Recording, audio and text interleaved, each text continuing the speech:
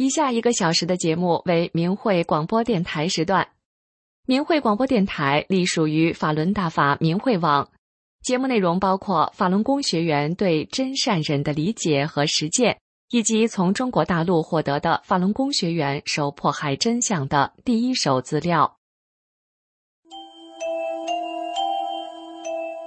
这是明慧广播电台，各国大法弟子在向中国民众讲述真相，这是理性反迫害的和平之声，这是呼唤善良真诚的大忍之声。这是明慧广播电台，各国大法弟子在向中国民众讲述真相，这是理性反迫害的和平之声，这是呼唤善良真诚的大忍之声。各位听众朋友下午好，我是心雨，今天是7月28号星期五，祝您周末快乐。欢迎您收听以下1小时的明慧广播电台时段的节目。我们节目播出的时间是北京时间每天下午5点到6点。首先为您介绍今天节目的主要内容，先是法轮功真相系列节目，接着有10分钟的新闻，之后将再次是法轮功真相系列节目。在法轮大法祛病健身显奇效系列故事里，与您分享股头坏死病患的福音第4部分，然后在善恶一念间栏目里来听听沐浴法光神迹显。好，听众朋友，下面就开始我们今天的节目。在法轮功真相系列节目里，首先要告诉您，大陆疫情3年，死人超4亿，躲避瘟疫有良方。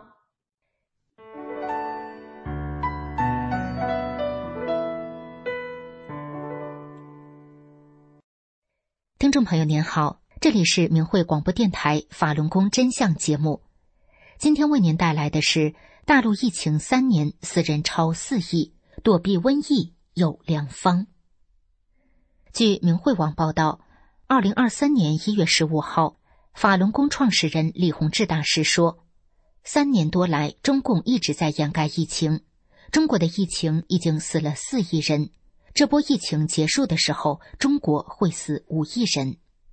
李大师说，2003年 SARS 出现的时候，中国死了2亿人。多年后，中共发现人口减少了，马上放开2胎制、3胎制。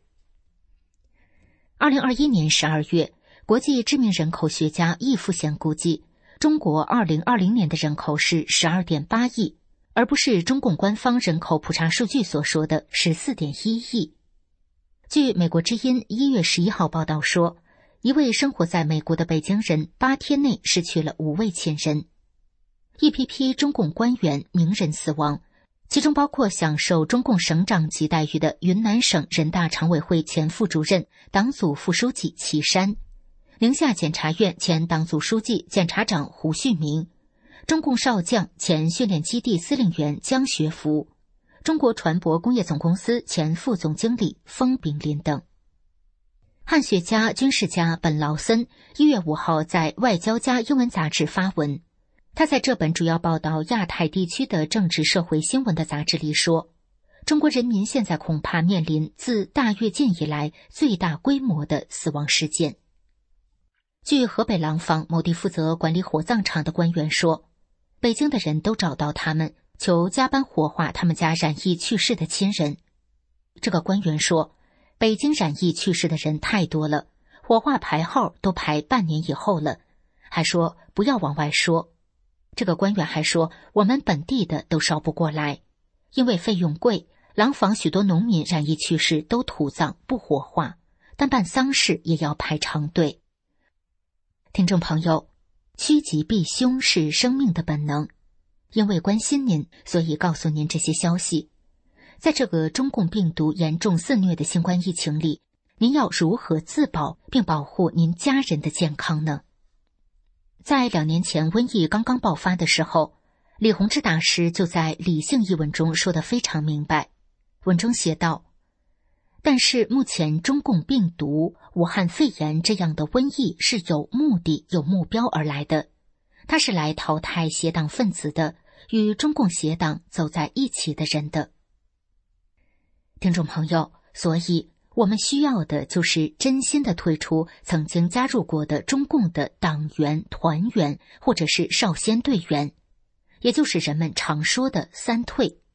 退出后，我们就是远离了病毒的危险，然后诚心的多念法轮大法好，真善人好这9字真言，这是瘟疫中度大劫保命的千金良方。现在告诉您三退的方法，您可以找身边的法轮功学员帮忙退，您也可以自己登录大纪元的退党网站自己声明退出，或者您还可以把自己退出党团队的声明写在纸上，贴在公共场合。三退用我们的真名或者是小名化名都可以，神佛看人心。听众朋友，这里是明慧广播电台的法轮功真相节目，以上为您带来的是大陆疫情3年死人超4亿，躲避瘟疫有良方。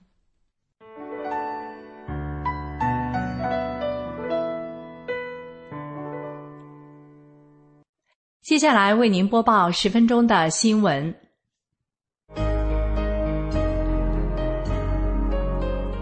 欢迎收听明慧网报道的大陆消息。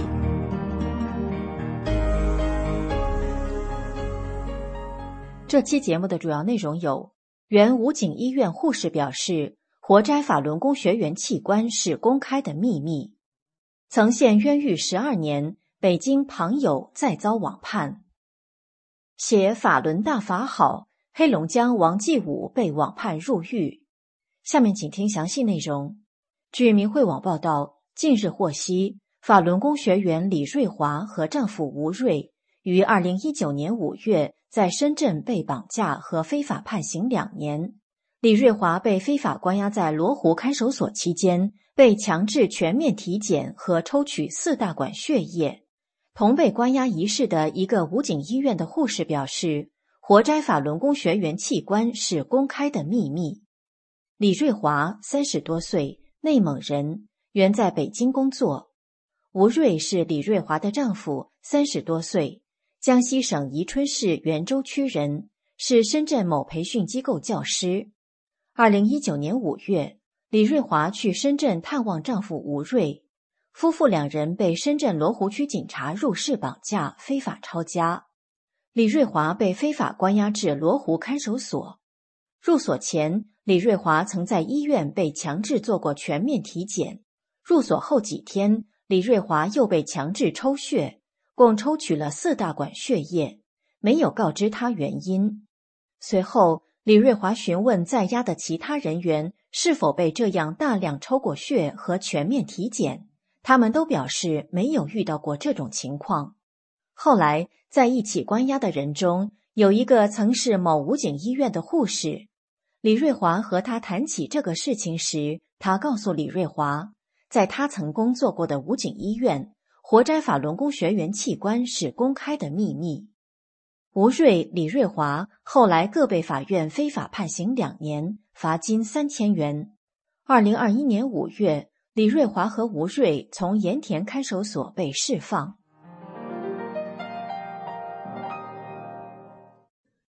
据明慧网报道，北京市昌平区法轮功学员庞友先生因坚持对真善忍的信仰，曾2次被中共法院非法判刑，累计陷冤狱12年。去年5月，庞友因发放法轮功真相资料被警察绑架，后被所谓取保候审。同年7月，庞友又被警察绑架，非法关押。今年7月下旬获悉，庞友被法院非法判刑1年3个月。庞友今年60岁，原是北京市朝阳区洼里乡政府规划办主任，后任北京市旭日房地产有限责任公司经理。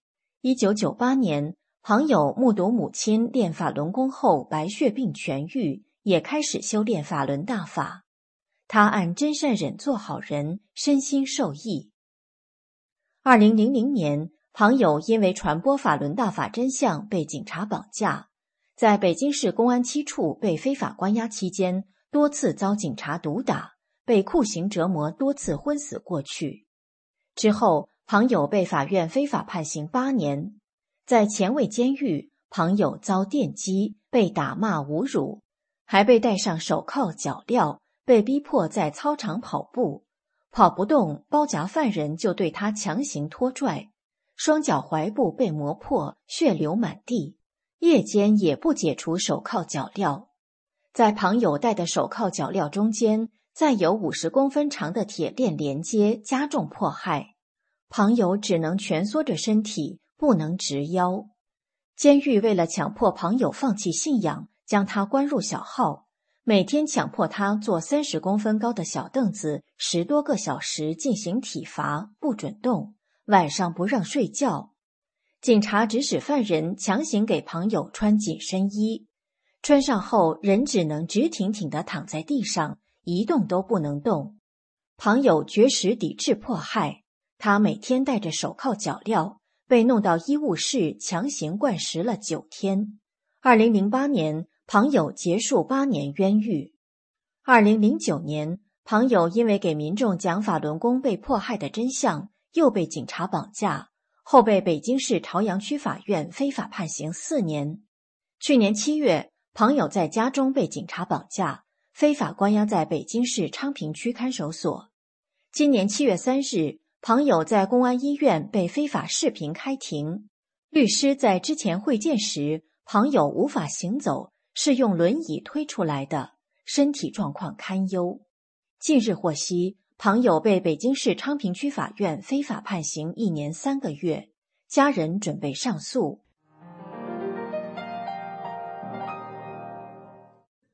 据明慧网报道，黑龙江省哈尔滨市法轮功学员王继武先生5月18日被哈尔滨市双城区法院非法判刑4年半。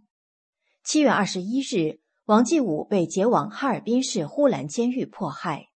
4年前，王继武曾在市场一处地方写过法轮大法好。王继武是哈尔滨市双城区韩店镇工程号村人，他修炼法轮大法后身心受益。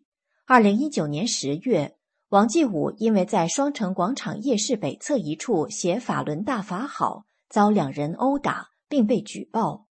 哈尔滨市公安局双城分局巡逻警察将王继武绑架，他被铐上背铐，塞进警车，劫持到双城站前派出所。当天傍晚，王继武被解往哈尔滨市双城区看守所。王继武以绝食的方式抵制迫害，被插管灌食，关小号。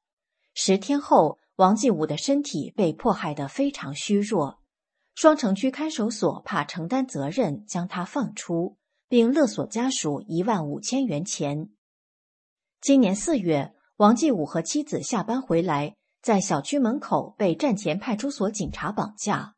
王继武再次被关押到双城区看守所迫害。5月9日，王继武被哈尔滨市双城区法院以视频方式非法庭审。据悉，家人在非法庭审时没有见到王继武本人，只听到声音。法官强迫他认罪，而王继武回答说：“我没罪。”5月18日，王继武家属看到非法判决书，王继武被哈尔滨市双城区法院非法判刑4年半，勒索罚金1万元。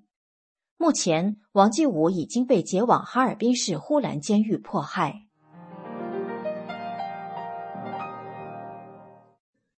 据明慧网统计，迄今为止，被中共迫害致死的法轮功学员中，能够查明身份的有4974人，但由于信息封锁，尤其是中共掩盖活摘法轮功学员器官的罪行，法轮功学员因迫害而导致的实际死亡人数远远超过这个数字。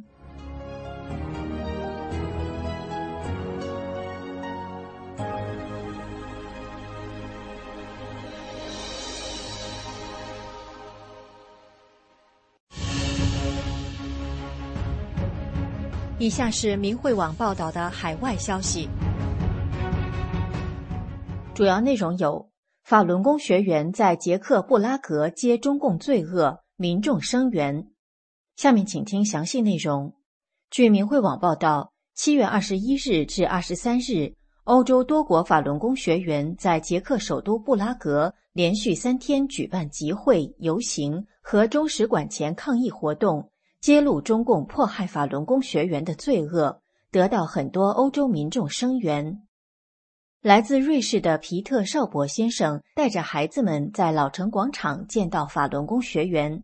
他曾在中国生活过6年，在了解了中共迫害法轮功的真相后，他为反迫害签了名。绍伯先生认为，法轮功学员在公开场合揭露中共迫害非常重要。他说，通过宣传会得到关注，能让人觉醒。法轮功学员将这类话题带到公共场合非常重要。来自德国哥廷根的波洛维斯基女士在老城广场看到法轮功学员的活动，她签名声援，并且表示，中共迫害法轮功，不允许民众修炼真善忍，这种情况太糟糕。波洛维斯基觉得法轮功学员很平和，现场氛围很好。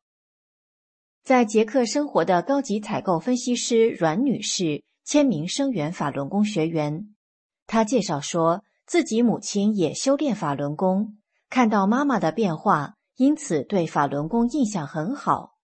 她说，我认为这个活动非常和平与祥和，法轮功教导大家审视自己的灵魂，如果内心平和，也会在生活中其他方面找到安宁。阮女士还说，我认为中共政府做错了，他们对民众所做的一切太可怕了。人权、民主和人民的自由在哪里？我们都应该是平等的。如果修炼法轮大法的人没有伤害任何人，只是在传播慈悲、真理、宽容、忍耐，所有这些和平的美好的价值观，那么中共政府为什么要这样做呢？他们甚至不能给任何理由，这样做太残忍。最后，阮女士表示，法轮大法弟子所做的只是和平抗争，这是一件非常好的事，我支持，因此签了名。最后，让我们共同关注一下三退大潮。在海外大纪元退党网站上公开声明退出中共党团队的人数已达到4.1654亿。听众朋友，您正在收听的是明慧广播电台时段，我们节目播出的时间是北京时间每天下午5点到6点。更多节目可以通过破网软件到明慧电台网站收听，网址是 mhradio.org。 欢迎您继续收听。下面是法轮功真相系列节目，请听专业电视人说，天安门自焚是在演戏。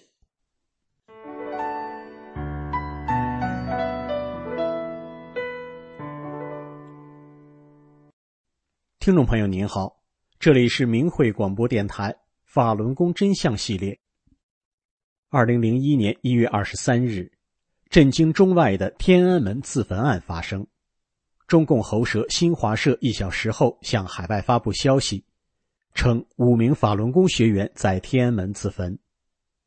然而，中共的喉舌中央电视台播出的天安门自焚新闻节目疑点重重，例如天安门广场面积大而且空旷，并没有陈列灭火器，警方事先不知情，却能在90秒内携带大量消防设备出现在画面中。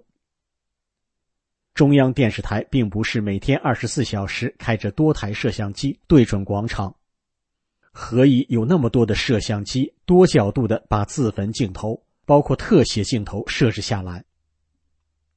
希望之声记者采访了纪录片《七世为火》的制片人李军。作为专业的电视人，李军说，自焚事件当时发生的时候，作为一位专业电视人，我看了之后，我就知道这个事件基本上是假的。因为我自己是电视制作人嘛，又是导演，我们当时一些专业同事都在一起，你看看我，我看看你，就不说话了。为什么？因为一个最简单的原理，你给我一台摄像机，你告诉我天安门广场有自焚，我都拍不下来。李军说，天安门广场那么大，自焚的时间最多也就是1分钟到2分钟的时间，我到哪儿去拍啊？所以当时看到那些镜头，包括王进东的镜头，在地上喊，包括那个小女孩在喊妈妈，这种镜头从我们电视专业角度来讲，是不可能拍到的。所以这种镜头出现的时候，我们就知道这是在演戏。这是我们经常在拍电视的时候导演好的，我这儿准备好了你就叫，而且机位又非常正，像王进东都是最正的机位。像这种情况下，当时看完这个事情之后，就知道这个事情从电视专业角度来讲，为抹黑而抹黑吧，硬造出这么个事情来。李军回忆说，大概在1997年、1998年的时候，我跟他们合作过7、8档片子，焦点访谈的记者和摄像跟我们都认识。后来我在私下也问过他们，我问，那个人怎么拍出来的？哪来的？他说，那个人不是我们这儿的。我问，那是哪来的？他说，是政法委的，人不在我们这儿，平时根本看不到这个人，他拿了个片子就在那儿播。他们怎么拍到的？说实话，咱们都是圈内人，还看不出来吗？听众朋友，您听明白了吗？这个自编自导的电视剧原来是出自中共政法委之手。听众朋友们，让我们静下心来想一想，法轮功教导人们按照宇宙特性真善忍的法理修炼自己，做好人。全世界有110多个国家和地区都有人在修炼法轮功，然而没有任何一个地方出现过所谓法轮功学员自杀或杀人的事情，这是为什么呢？中共过去让人们仇恨地主，仇恨资本家，仇恨右派，仇恨走资派，再到后来仇恨法轮功，不就是他灌输仇恨、制造敌人的一贯手法吗？今天的法轮功真相节目就到这里，以上为您带来的是专业电视人说天安门自焚是在演戏。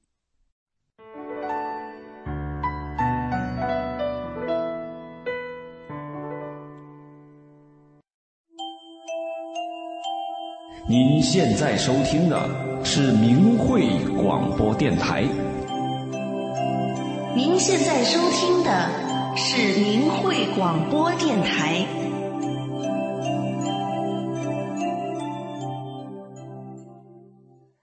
接下来我们将与您分享法轮大法祛病健身显奇效系列故事。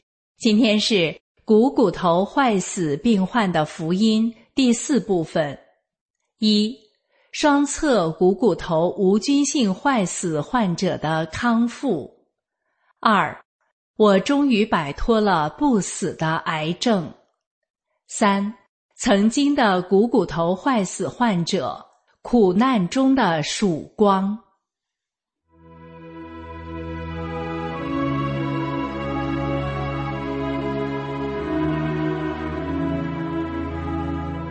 听众朋友，您正在收听的是明慧广播电台的法轮大法祛病健身显奇效系列节目。今天给您带来的是股头坏死病患的福音第4集。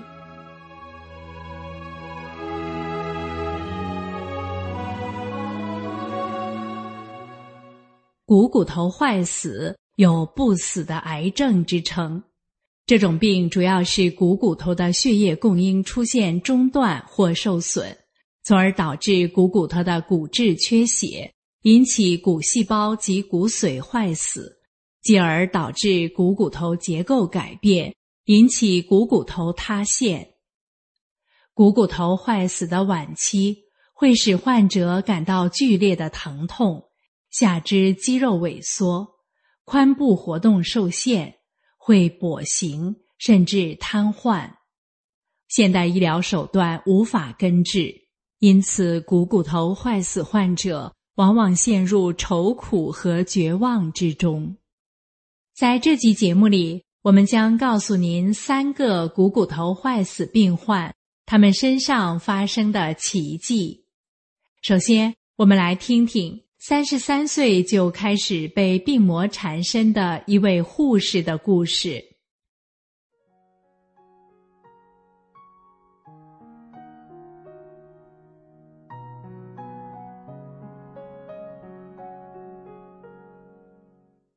我是医院的护士，在我33岁时就开始被病魔缠身。1989年的中国新年，我右半身突然瘫痪，说话变得不利落，吃饭喝水都吞咽困难，口眼歪斜，流口水。我卧病在医院时做了 CT 检查，结果是大脑左侧顶叶有核桃大小的一块阴影，当时被怀疑是大脑肿瘤，全家人惊恐万分。后来又经过多方专家会诊，确诊为多发性硬化症。当时医生就给用了大量的激素治疗。10个月后，虽然我的病情稳定了，但我右上下肢却又不听使唤。1年半以后，又出现严重的并发症，双侧股骨头无菌性坏死，左侧塌陷变形。医生把这诊断告诉我，让我立即卧床休息，告诉我说我不能走路，不然就得置换双侧人工股骨头，而且做1次手术还不能解决问题。听完医生的话，我感到晴天霹雳，全身松软，一下子坐倒在地上，大哭了一场。从此，我开始了治疗双侧股骨头坏死的漫长过程，整天是服中药、敷中药，又在医院 X 光透视下给双侧股骨头钻孔减压，注射药治疗。这种治疗是非常痛苦的，每月要注射6次，每次注射后得受罪3天，都得用剧烈的麻药才能止痛。只要有听说能治此病的方法，不论有多远，我都想办法去求医寻药。已经花费医药钱无数了，也不见效果。就这样，日复一日，年复一年，熬了3年多，我仍在病痛中。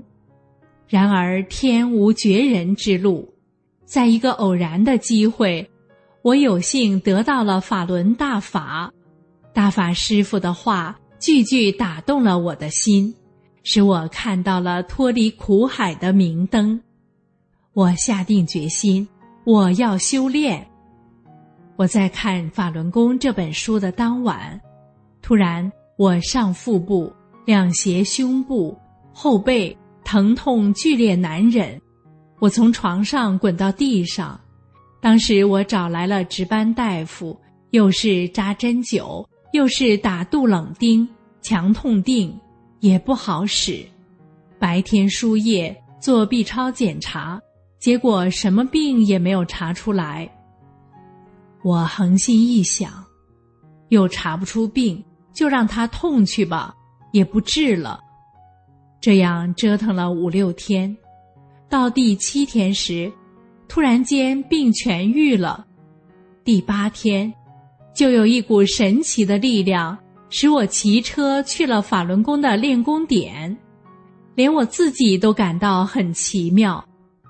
事后我才明白，其实那几天的疼痛是大法师父在为我清理身体的反应。从此以后，我更加坚定了修炼大法的信心和决心。我反复通读法轮功的主要著作《转法轮》，无论刮风下雨、酷暑严寒，我一次不落地到练功点练功，时时事事用大法的标准要求自己。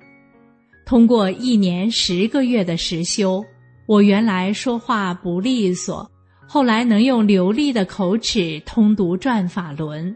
原来医生叫我卧床休息，不能走路，而现在我的肢体灵便自如，骑车轻快，双侧股骨头无菌性坏死造成的双髋疼痛已消失。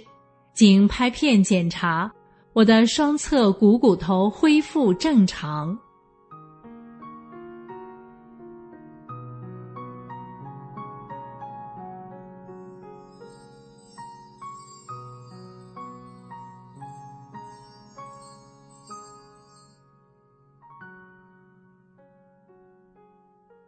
听众朋友，在《转法轮》这本书中说，但是真正修炼的人，你带着有病的身体，你是修炼不了的，我要给你净化身体。所以这位医院的护士，当他下定决心要修炼大法时，他的身体就出现了怎么也检查不出病来的剧痛，也就是在他明白为修炼人净化身体这个道理之前，他就出现了被净化身体的现象。还有一点您注意到没有？他是在开始学练法轮功的练功动作之前，他的病就突然间痊愈了。为什么会这样呢？在听完接下来的故事之后，我们再给您继续说明。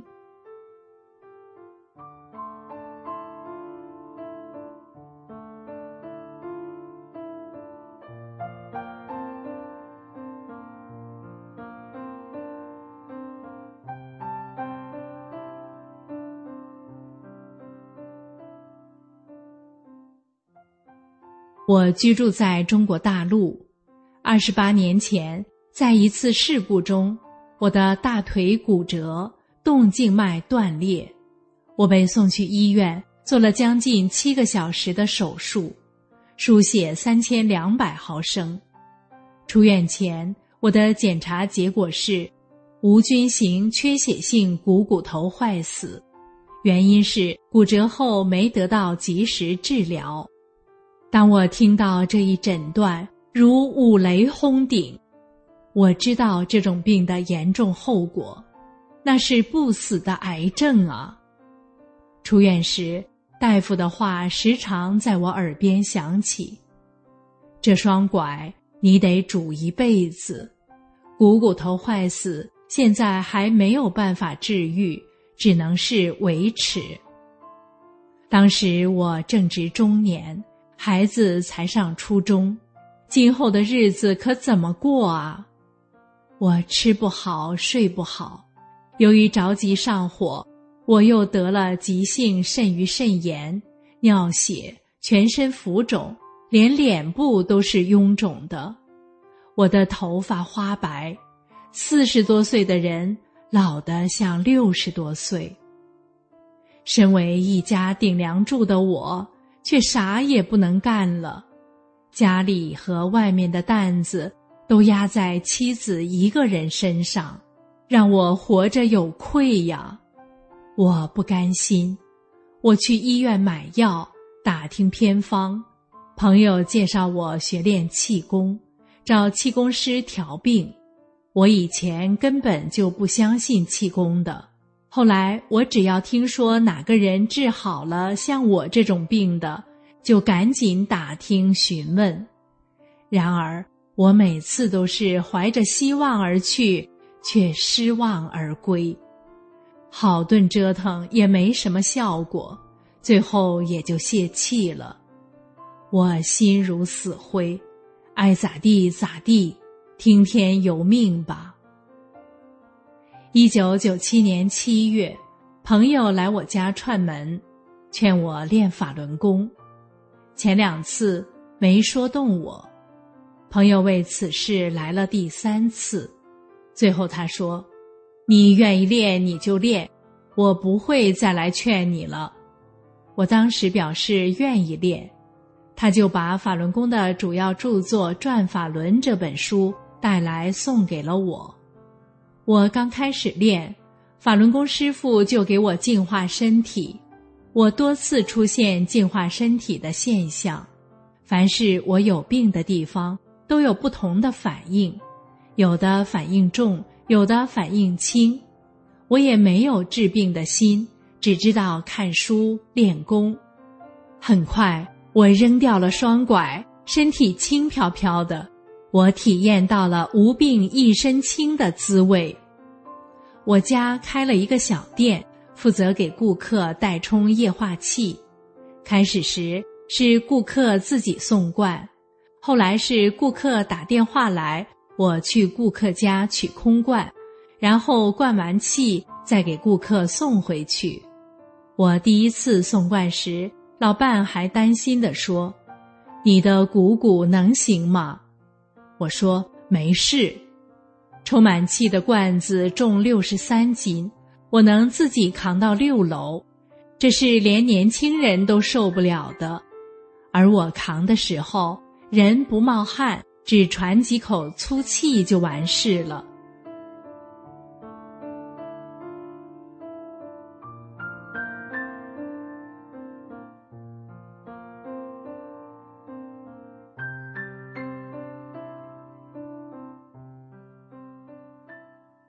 听众朋友，生老病死是每个人都躲避不了的过程。这位故事的主人公，他知道自己得的是不死的癌症，是不能治好的。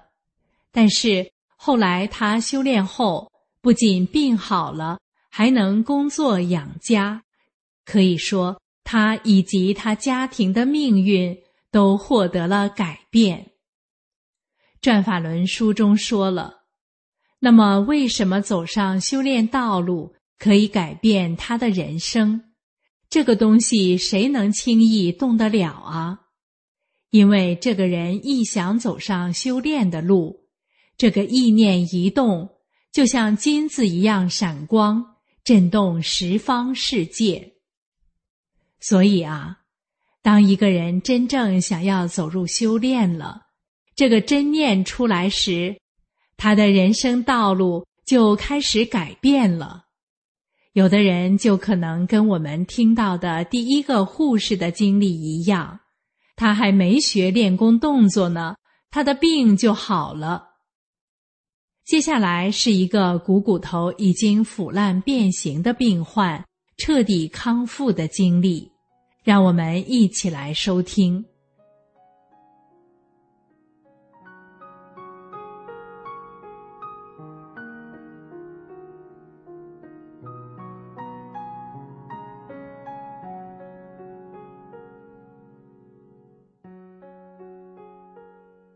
我26岁那年，因为工作受伤后遗症，造成重度骨头坏死，吃了很多汤药，又行针治疗一段时间，也不见好转。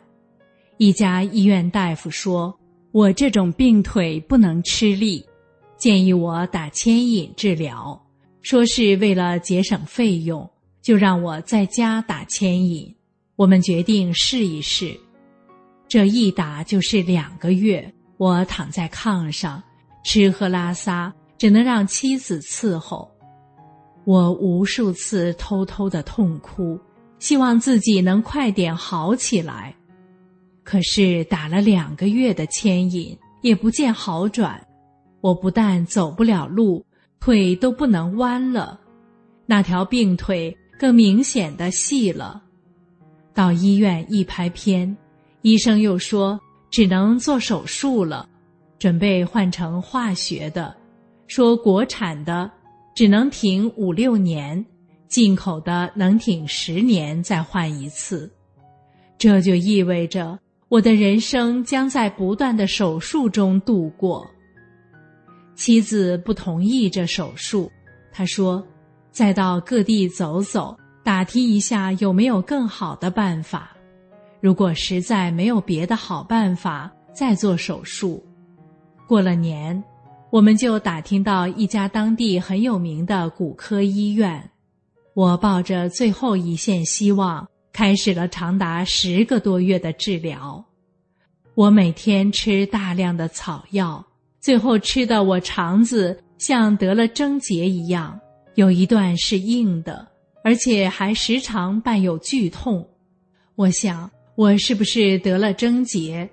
真是旧病未去，又添新病，吓得我草药不敢再继续吃下去了。后来拍了片子一看，我的骨头腐烂变形。这时我的希望彻底破灭了。当时家里忙，就我一个人在医院，只有我自己知道我的病情。我不想再治了，我不能干活，不能养家糊口，活着还有什么意义？只能拖累别人。如果治不好，干脆想个办法死了算了，反正再过20年又长成这么大一个人。我回到家中，为了不让父母和妻子为我担心，我没有把病情告诉他们，就说我好多了。我扔掉双拐，装作比原来好的样子。我也不再怕这条腿能不能吃力，爱什么样就什么样吧。有时还硬撑着去干活，但是只有我知道，我每走一步都是钻心的痛，我不知道我还能撑多久。1998年年末，我幸运地学到了法轮大法。那时也没想到大法能治我的病，只是觉得这个法好，有生之年还能看到这么好的法，真是太幸运了。2个来月后的一天，我发现我的腿不疼了。这几年的折磨，这几年的痛苦，已经对自己不抱希望的我，竟然真的好了。法轮大法让我告别了这段灰暗的人生，我能干活了，浑身有使不完的劲儿。我的病能好到这种程度，让我村里的人都见证了法轮大法的神奇。很多人也跟我一样，相继走入了大法修炼。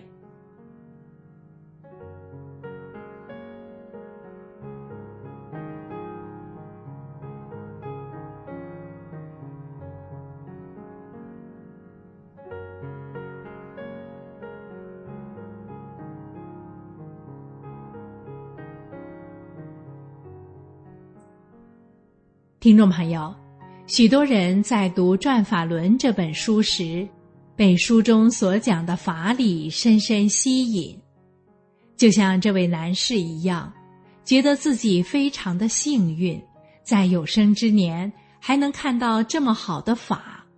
他完全忘记了自己的病，没有抱着想治病的想法，然后就不知不觉地病好了。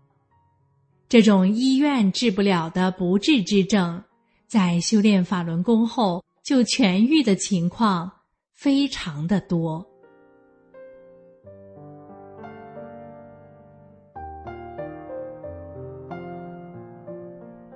法轮大法神奇殊胜，法轮大法祛病健身显奇效这个系列节目中所讲的事例，仅仅是大法威力在世俗层面的一个小小体现。法轮大法能给人类带来世间的福祉，而大法的神奇和殊胜，更是为了让人返本归真。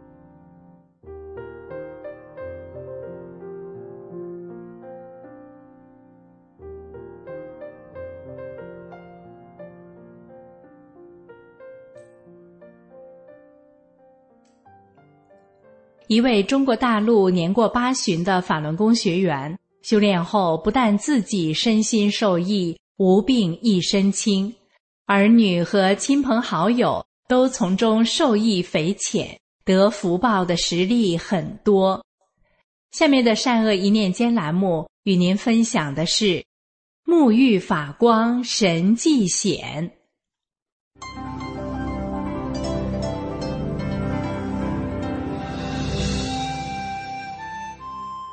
人心生一念，天地尽皆知。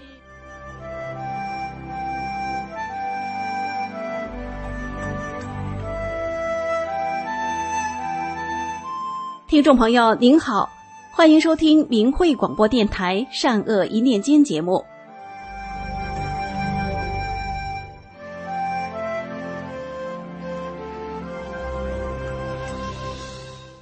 一位中国大陆年过80旬的法轮功学员，修炼后不但自己身心受益，无病一身轻，儿女和亲朋好友都从中受益匪浅，得福报的事例很多。下面来听他讲述的亲身经历。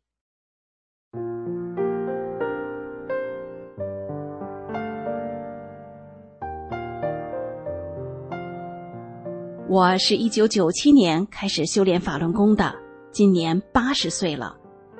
年轻的时候体弱多病，因为在农村家里很穷，没钱治病，常年生活在病痛中。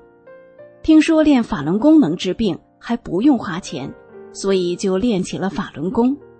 练功之后，真像大法书中说的那样，无病一身轻，并且按照真善忍原则做好人，于公于私都有好处。20多年来，我没吃过一粒药，就连前些日子多数人都得了武汉肺炎，我也没得，身体棒棒的，日常家务都能干。儿女们都庆幸我修炼法轮大法，4个儿女也都从大法中受益匪浅，得福报的事例很多。说说我的儿媳妇。儿子家住沈阳，儿媳妇在2013年冬天得了子宫恶性肿瘤，2口子精神先垮了，都吓哭了。他们去遍了沈阳的各大医院，吃药打针都没见好转。大夫说必须做子宫切除手术，儿媳妇当时非常害怕，说先不做了，回农村和老人过个团圆年吧。腊月29号那天，儿子一家3口人都来了。大年初1，儿媳就受不了了，腹部疼痛，下身流了许多黑脏水。大过年的，偏远农村没有车，又没医院，这可怎么办呢？就只有求大法师傅了。我的大女儿和儿媳一起跪在师傅的法像前面，求师傅帮助。说来神奇，不一会儿儿媳就不怎么疼了。儿媳住了3天就走了，说回去做手术。走的时候带上了《转法轮》这本书，还有大法师傅的讲法录音。儿媳回家后听师傅讲法录音，也盘腿打坐，感觉身体逐渐舒服了，就一天天的拖着，也不敢去检查。直到5月份，她觉得好像没病了，才去沈阳医院彻底的检查一番。结果出来了，肿瘤神奇的消失了。一家人听了，一下子卸掉了一个沉重的心理包袱。儿媳高兴地说，是师傅给我治好的，感谢师傅，不用住院了，把钱买楼房吧，准备娶儿媳妇。他像换了个人似的，骑自行车去看房子也不觉得累。通过这件事情，儿媳娘家的2个弟弟妹妹，姑姑家10几口人也都知道了大法的神奇，都退出了中共的党团队组织，也都得了福报。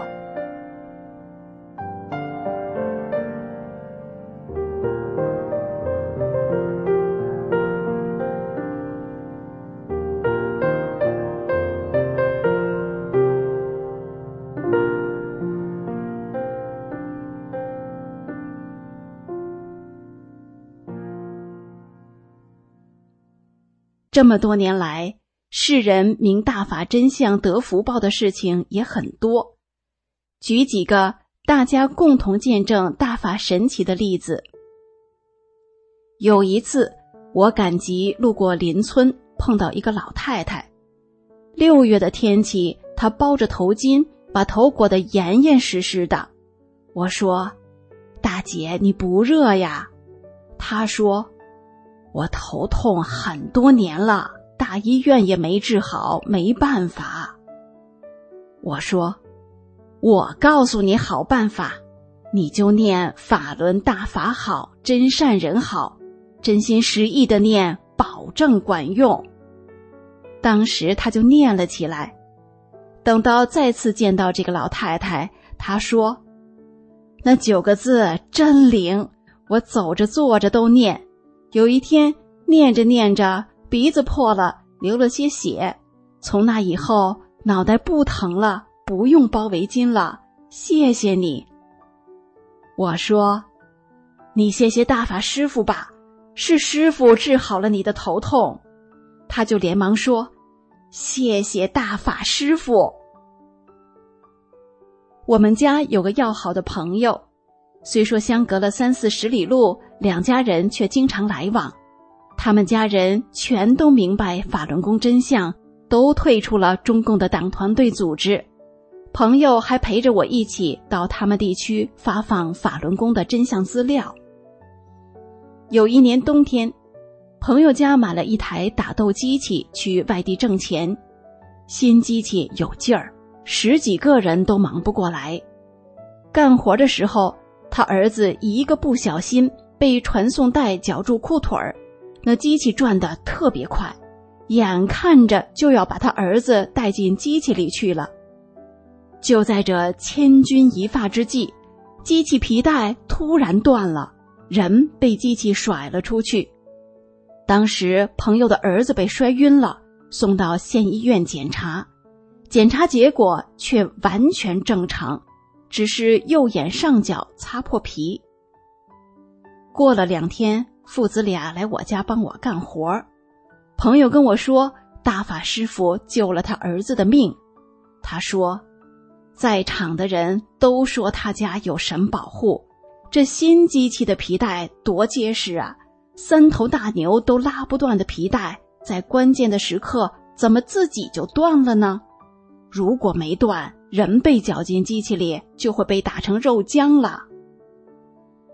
我朋友和法轮大法结缘，福报连连，现在日子过得红红火火，子孙满堂，一家老少喜乐盈盈。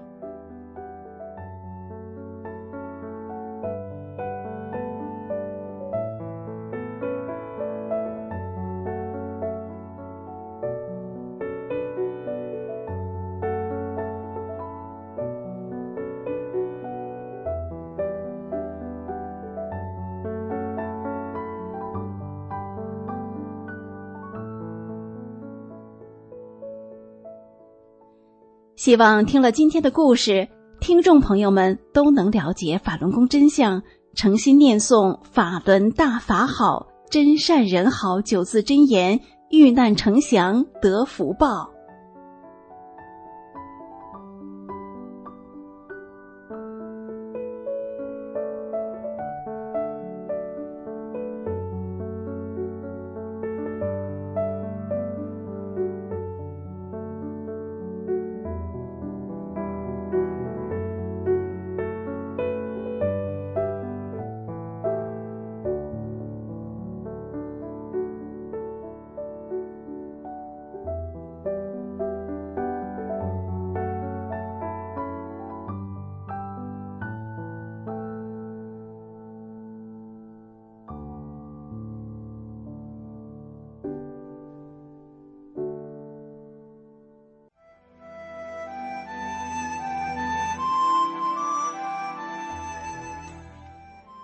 听众朋友，今天的善恶一念间就到这里，感谢您的收听。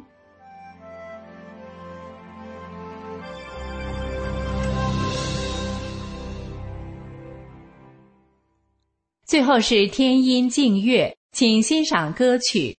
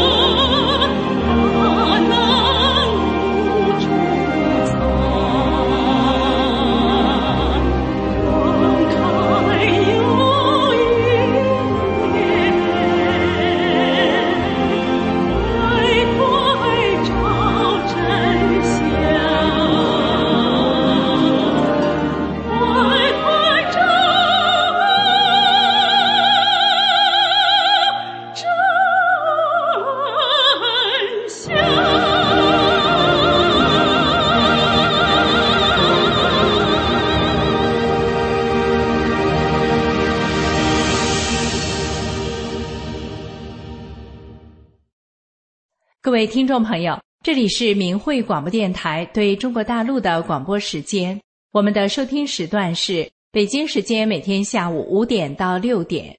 更多节目可以通过破网软件到明慧电台网站收听，网址是 mhradio.org。 今天的节目就为您播送到这里，心语感谢您的收听，我们明天同一时间再会。